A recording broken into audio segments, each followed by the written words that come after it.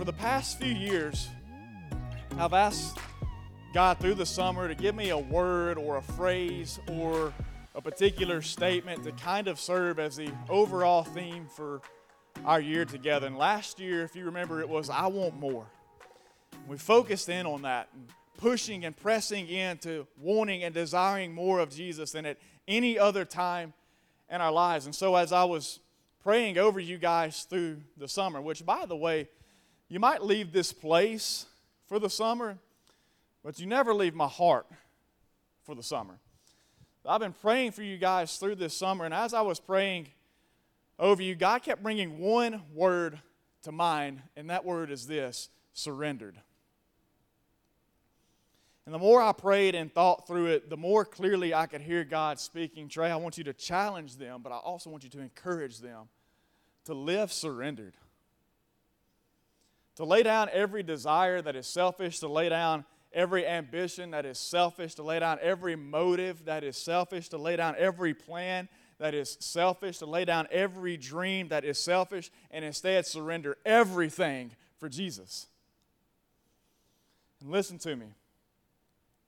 Like Natalie just said in her prayer right then, for the sake of her kids amongst this generation, I want to see and witness what God can and will do through a group of people who will fully surrender their hearts and their lives to Him. No more of this half-hearted stuff. No more of this towing the line kind of Christianity. I'm talking all in, full surrender to what God desires to do with each and every one of our individual lives. But I also know this: surrender isn't an easy place to get to. That's why it's called surrender, because it involves a battle. It involves a struggle. It involves a fight. Living a surrendered life will come through places of struggle and battle. And so I want to help show you how to get there and what a surrendered life will look like. In Acts chapter 9, a few chapters previous to where we're going to pick up tonight, we see a man by the name of Saul, who would later become known as Paul, have a life-changing encounter with Jesus. In those moments, he would give his life to the call and the command of Christ. And then early on in his calling, as he's taking the gospel message from city to city, he makes this statement in Acts chapter 20, verse 22, which is where we're going to pick up in his story. He says this: "And now behold, I'm going to Jerusalem, constrained by the Spirit, not knowing what will happen to me there, except that the Holy Spirit testifies to me in every city that imprisonment and afflictions await me." And then here's where we're really going to laser focus with our time tonight. Verse 24, "But I do not account my life of any value, nor as precious to myself, if only I may finish my course in the ministry that I received from the Lord Jesus, to testify to the gospel of the grace of God." So as it pertains to living surrendered, I want us to focus on this particular subject: the one thing that matters. Turn to somebody beside you and give them a nudge and say, one thing matters. One thing matters. As Paul makes this declaration in verse 24, and I want to read it again, it says, "I do not account my life of any value, nor as precious to myself, if only I may finish my course in the ministry that I received from the Lord Jesus, to testify to the gospel of the grace of God." I imagine as he's making this statement that he considered his life in the past, in the present, and the future to come, and as he did so, only saw one thing that mattered, and that was the gospel. That's it. But his declaration also gives us a glimpse into the aspects that a surrendered life contains. And that's what I want to help you see tonight. So right out of the gates, a surrendered life lets go of what it values most. A surrendered life will let go of what it values most. And as people, there's nothing that we inherently value more than our own lives. Paul said in the first half of verse 24, "I do not account my life of any value." He didn't say, "I don't account my car of any value. I don't account my house of any value. I don't account my clothes of any value. I don't account my status of any value." He says, "I don't account my life of any value." Why? Because we as human people do not value anything other more than our life itself. Throughout Scripture, we see Jesus calling people to follow Him. And you will see that people are willing to leave materials. They're willing to leave possessions. They're even willing to leave family behind. But so many people would fall away when Jesus would call them to leave their life behind.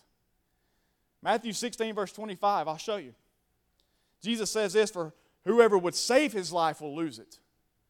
But whoever loses his life for my sake will find it. Jesus turns around and said this to a huge crowd of people that were following him.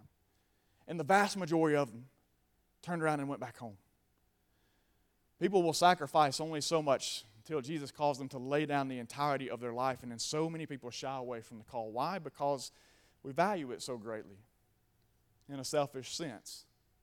I mean, it's the only one we got, right? And if it's the only one that we have, then who do we need to make it count the most for? Me. Jesus calls us to lay it down and to take up his life that he calls us into. Paul shows us that a surrendered life doesn't value life in a selfish way.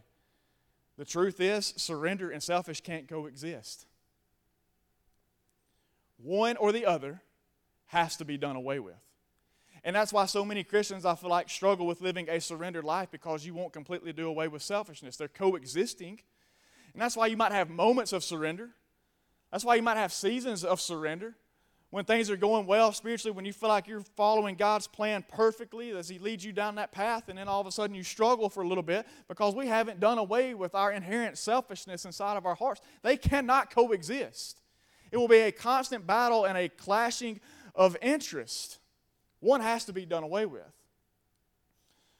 When we were younger, like any good older brother, I would at times terrorize my sister. How many of you have siblings in the house? Older siblings specifically? Terrorized by your older siblings specifically? Absolutely. So just like any good older sibling, I would oftentimes terrorize my sister. And one of the ways that I would do that would be by putting her in submission holds and making her cry, "Uncle." Now, I don't know, that's kind of an old phrase. I don't know if y'all know what that means or not, but to put someone in a submission hold, whether I would put her in like a headlock or like twist her arm behind her back and like, make her backhand touch the neck, just good loving things. You know how it goes, right? You want to show them how we do it? Okay. Anyway, I would put her in a submission hold until she cried, "Uncle." In other words, I would make her surrender. Now watch this with me. Earlier on, Paul had his heart captured by Jesus in Acts chapter 9. And then in Acts chapter 20 and verse 22, he says, "I'm going to Jerusalem constrained by the Spirit." You know what it means to be constrained? To be held, to be bound, to be tied up. To be constrained means to be bound up. And here's what I want you to see. You can't have surrender without submission. One more time. You can't have surrender without submission. By experience, I've learned you will never reach a point of surrender without first being in a place of submission. Our hearts are so wicked and deceitful. They will never surrender for Christ without first submitting to Christ. And it's different. Everybody say it's different. It's different because this is a willing submission. Me putting my sister in a rear-naked chokehold is forceful submission. It's different with Jesus. Jesus calls us to a willing submission. He isn't going to put anybody in a chokehold and make them follow him. He will not force you into surrender. We choose it. And I see Christians in misery at times because they desire and they're trying to live surrendered without first being submitted. And you'll never get to that point. Paul had his heart captured through Jesus' pursuit of him, and he chose to submit to his lordship. Now he was constrained. Now he was bound up by the Spirit and able to completely surrender his life in obedience. That's what I'm trying to get you to see. Submission comes before surrender. Until you have your heart ran down and captured by Jesus, and you willingly choose to submit to his lordship in your life, you will never be able to live fully surrendered in obedience to him. It won't happen. when you're surrendered, you realize your life is not your own at that point, that it belongs to Christ. And the same man who wrote this in the book of Acts would later tell the people in Corinth, don't you know that your body is not your own? You have been bought with a price. Now honor God, because your life belongs to Him. Let Jesus capture you, men and women. And you'll see how you can let go of life itself in order to honor Him. A surrendered life lets go of what it values most, but it also determines to carry out what it's been given. Go back and look at verse 24. In the second half of that verse, Paul says this, I only want to finish my course and the ministry that I received from the Lord Jesus. You can hear the hopeful determination in Paul's voice.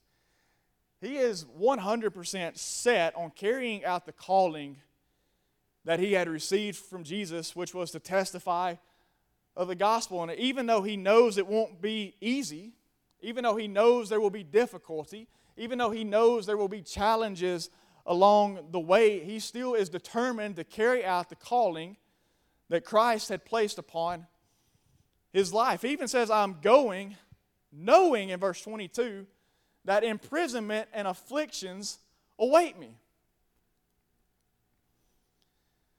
And it's funny because everyone wants Jesus to break their chains, but few people will wear His chains.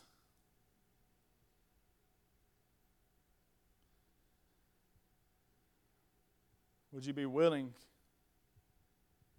to go if, like Paul, you know that hardship and suffering and affliction and imprisonment awaits you? Everybody wants Jesus to break their chains, but few people are willing to wear His chains for the sake of the gospel.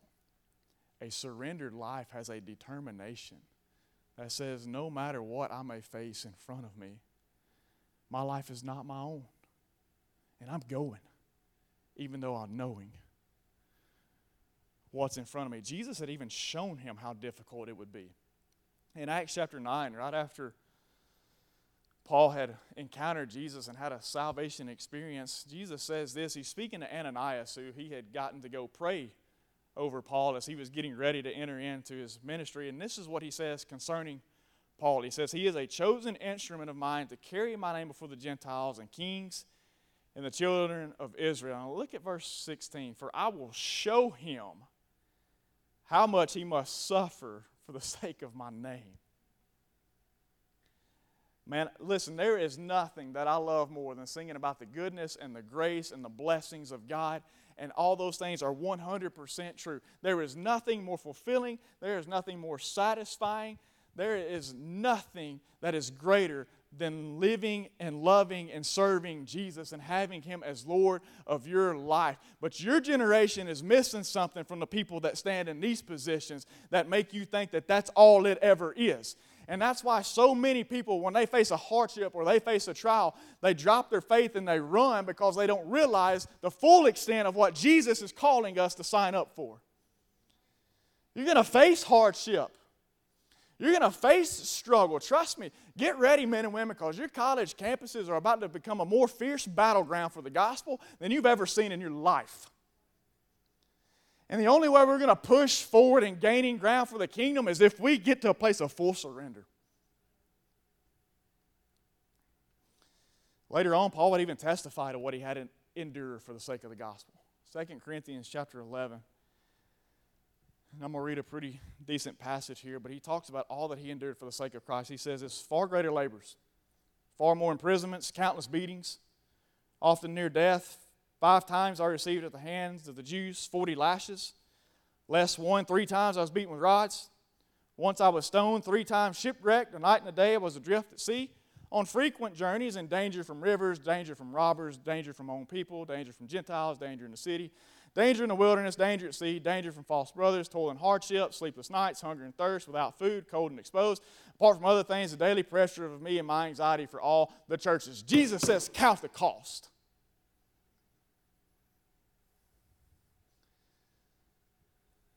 For those who are willing to submit, even though you may face and endure all those things, you will see what we're going to see in the next week if you guys will come back, what Paul had to say about facing all those things.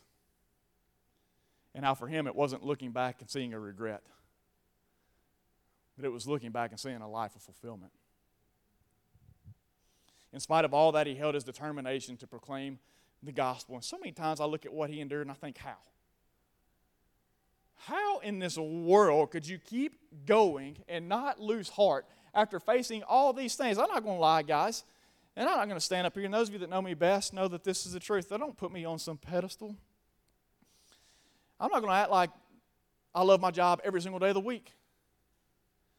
I'm not going to act like walking and living for Christ is the easiest thing that I've ever done. I'm not going to act like there haven't been days when I've sat in my office ready to get some cardboard boxes and throw all my books in there and pack up, and lock the door, and turn the lights off and disappear and go find something else to do other than this job. Absolutely face every single one of those things myself. And I look at Paul and I'm like, how can you endure all these things and not lose heart? I'm enduring all these things inside of an air-conditioned building, a $3 million facility with the best lights and the best sound and an awesome praise team and a room full of people and nice clothes and a new truck that God blessed me with last year to drive over here, and I want to give up at times.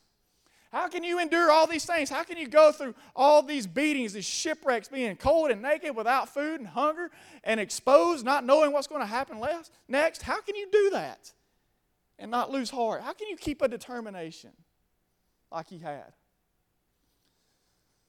Suppose for a second your life only had one purpose. My parents live on the river, and every summer, at least 2 or 3 different times, there'll be a huge mayfly hatch. Y'all know what mayflies are? Mayflies, interestingly enough, have the shortest lifespan of anything on earth. 24 hours. One day to live. And then it's over for them. And their only purpose for existing on this planet is for reproduction. So 24 hours to go wild. And then it's over for them. It's done. But listen, mayflies have stopped traffic. They have delayed ball games. They have even given false storm signatures on radars because their swarms become so massive when they get ready to go out and do their thing. Because of their determination to fulfill their one purpose in their short lives, they cause all kinds of chaos. Paul's determination was fueled by the reality in which he saw that the gospel was all that he had, his one purpose in life. And he would do whatever and face whatever in order to declare it.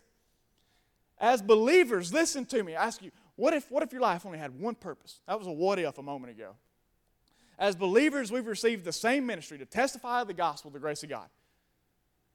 One purpose, our only purpose, is to carry out to this world the goodness and the grace of God who alone can save souls. Listen, there's a difference between part and purpose. As a follower of Jesus, getting a degree is part of your life. Finding a spouse may be a part of your life. Building a career is a part of your life. Starting a family is a part of your life. But none of those things is the purpose of your life. Romans 11:36 says, "For from Him and through Him and to Him are all things. To Him be glory and forever. Amen." Our purpose is to make His gospel and glory known. That is it. And when we live surrendered, a determination kicks in to carry that out at all costs. What would happen if through being surrendered we became determined and swarmed our campus with the gospel? What if we became determined and swarmed the gym for the gospel? What if we became determined and you swarmed your apartment complex with the gospel, your team with the gospel, this city with the gospel? Live surrendered and carry out what you've been given. I want the people of God to cause the same amount of chaos a mayfly hatch causes. Because we're everywhere with the name of Jesus. Everywhere. You can't get rid of mayflies, man. They're in the ventilation system. They're in your car. You get home and they're inside your shirt somehow. They're in your shoes when you put them on the next morning. They cover the carpet and you can't sweep them off. Like, you can't get rid of them. Man, can we not, as a people of God, be that kind of a swarm for the gospel where you can't get rid of us? You can clean and you can vacuum and you can sweep and you can kick and you can dust and you can try and cover it up, but they just keep coming out. Same way with us in the gospel. You can beat us down. You can kick us out. You can try and clean us up. But everywhere you turn, out bleeds some more. A surrendered life determines to carry out what it's been given at all cost. Paul had a determination about him, even though he knew what stood in front of him, and he was going. Why? Because he knew his God was faithful. Even in the midst of those things, he would still accomplish his purposes. We go and we proclaim the hope that he is alive and the good news of the gospel, not because it's going to be easy or without difficulty, but because even in spite of that, we know our God is faithful and he will reap a harvest in the midst of our obedience. One more thing. A surrendered life proclaims a higher life. If you go back and look at verse 24, Paul talks about how he is going to testify of the gospel. So before Paul encountered Jesus and submitted to his lordship, he thought he knew what living was. He thought he had his stuff all put together. He thought he was living quite the impressive, luxurious lifestyle. Everything, as far as Paul was concerned, seemed to be going quite well in the way in which he was living his life. And then he met Jesus. And in Jesus, he found what abundant life was. It was far greater than anything else he had ever experienced. Listen, some of you in this room, you may not have a relationship with Jesus. You may have never submitted to his lordship, and right now you think life is good. You're not going to lie, it may be, for the most part. You may have some things that bring you some fulfillment. You may have some things that bring you satisfaction. You might experience joy at times. You experience love at times. You participate in good things that benefit and help other people out. But the difference is, Jesus says, I didn't come so that you could have life. I came that you may have life and have it more abundantly. You see, there's a difference between just life and abundant life.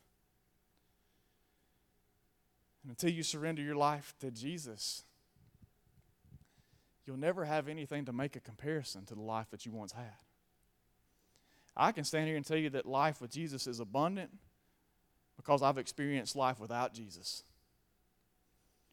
And every other believer can testify to that same thing in this room tonight. They can stand there and testify that the life they're in now is abundant because they know what their life was like before. Jesus gives abundant life. To testify is to give witness, is to proclaim. And so a surrendered life gives witness to and proclaims of the life abundant Jesus gives. It's a higher living. Those of you who know Christ, if I were to ask, who is the only one that can bring fulfillment? Who is the only one that can give lasting satisfaction? Who's the only one that can fill with joy? Who's the only one that can provide peace? Who's the only one that can heal wounds? Who's the only one that can credit righteousness? Who's the only one that can restore brokenness? You would answer without hesitation, Jesus. So why, if we know that only Jesus can bring fulfillment, give lasting satisfaction, fill with joy, provide peace, heal wounds, credit righteousness, restore brokenness, are we not more bold in our witness and proclamation of Him? I'm going to say something you're like, come on, Trey, man, this is the beginning of semester. I feel like you're beating me down already. It's been very exciting and very encouraging. I want to say something right here that God impressed upon my heart just this afternoon. When I thought I had everything done, sealed up, ready to rock and roll, and God pricked my heart with something so fierce. And I'm not just saying this to y'all. I'm saying this to y'all because God said it to me, because it was brought into my life as a conviction, which means it's something I'm not doing a very good job of. But as He began to speak it into my life, it began to make me hurt physically. So in all honesty, myself included, I'm tired of the people of God being hope hoarders. When this hurting world needs it now more than ever. I got so convicted of my own life and my own faults and not being completely obedient and surrendered to go and take the hope of Jesus everywhere I go. Now, that's not to say that I never look for opportunities, but most of the time when I look for opportunities, it's within an atmosphere that I find comfortable. The hope of Jesus is easy in here, isn't it? In a room full of people singing and praising and worshiping God, you keep hope alive. That's easy in here. But that's the problem most times. It gets hoarded in here. And Jesus' methodology for reaching a lost and dying world was never for us to put a stake in the ground and say, here we are, come to us. It was for us to, yes, put our stake in the ground here, but go to them and say, here He is. Go out to the nations. Go out and reap a harvest. I'm tired of us being hope hoarders, guys. We do our Savior, we do our Lord an injustice by keeping the gospel to ourselves when this world around us needs it so desperately. A surrendered life, listen, a surrendered life will be a sounding board for the gospel of Jesus. You can't help but be. When you are completely and totally surrendered to Him, your life cannot help but be a sounding board for the proclamation of the gospel. I know a lot of you guys are aware of the situation that's going on in Afghanistan here recently. It's terrible, horrific, the images that we see and these people that are being hurt and destroyed and killed in the midst of all that. But I was getting ready to do my message over this past week, and I was studying and I was preparing, and I have moments where I'm really dialed in and I can get a lot done, but I'm like y'all when a test comes around and you do good for a little bit, but I got that touch of ADD a little bit. I can only make it so long, and it's like I got to have a break. Something will catch my gaze, my phone will go off, I'll get distracted, or sometimes, it's just the old lean back in the chair and just, and then you realize, 15 minutes went by of me literally sitting here not doing anything, not looking at my phone, not messing around with my computer, not writing down any notes, but literally just sitting there having a mini seizure or something into absolute nothingness. And I had kind of gotten into one of those moments, and I reached and grabbed my phone in the middle of my study, and for some reason I pulled up my Instagram, and I was just going to spend, a little bit, a couple minutes. You know how that works out. But anyway, I say that to say I believe it was a divine moment that God used it for this purpose, because I came across this post, and this was before it all really got spread out to where people were sharing it across the board. I saw this very, very early on, but it was a post that Christine Caine had shared. And I'm sure a lot of y'all have probably seen it. But she shared an excerpt from an email that a Christian in Afghanistan had sent to her. And this is what it says. I'm going to have them put it up on the screen for you so you can see. It says, "At the moment, we are praying desperately for friends on the ground in the house church movement in Afghanistan, where the Taliban are coming after all Christians. Their courage is immense. Most expect to meet Jesus face to face in the next 2 weeks. It's a powerful reminder right now of what matters and making every opportunity count for eternity." I picked up my phone as a distraction, and I come across this post, and I get 75% of the way through it, and this person who is in Afghanistan experiencing the horrors that are taking place and the terrors that are taking place, hearing the screams of the people around them that are being dragged out of their homes against their will and put into unimaginable situations. And I read this line as a powerful reminder right now of what matters. There's only one thing that matters, men and women. It's the gospel of Jesus. And these people, in the midst of a terrible, horrible situation, write down this email because they realize it is a reminder of what matters. The only thing that matters to them in this situation, as they're facing death in these very next few moments, maybe even now as we speak, is the gospel and the hope of Jesus Christ. And they're clinging to that. There's only one thing that matters. One thing that matters. One thing that matters. One thing that matters.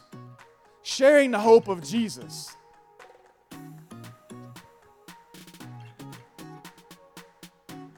It's time to live surrendered.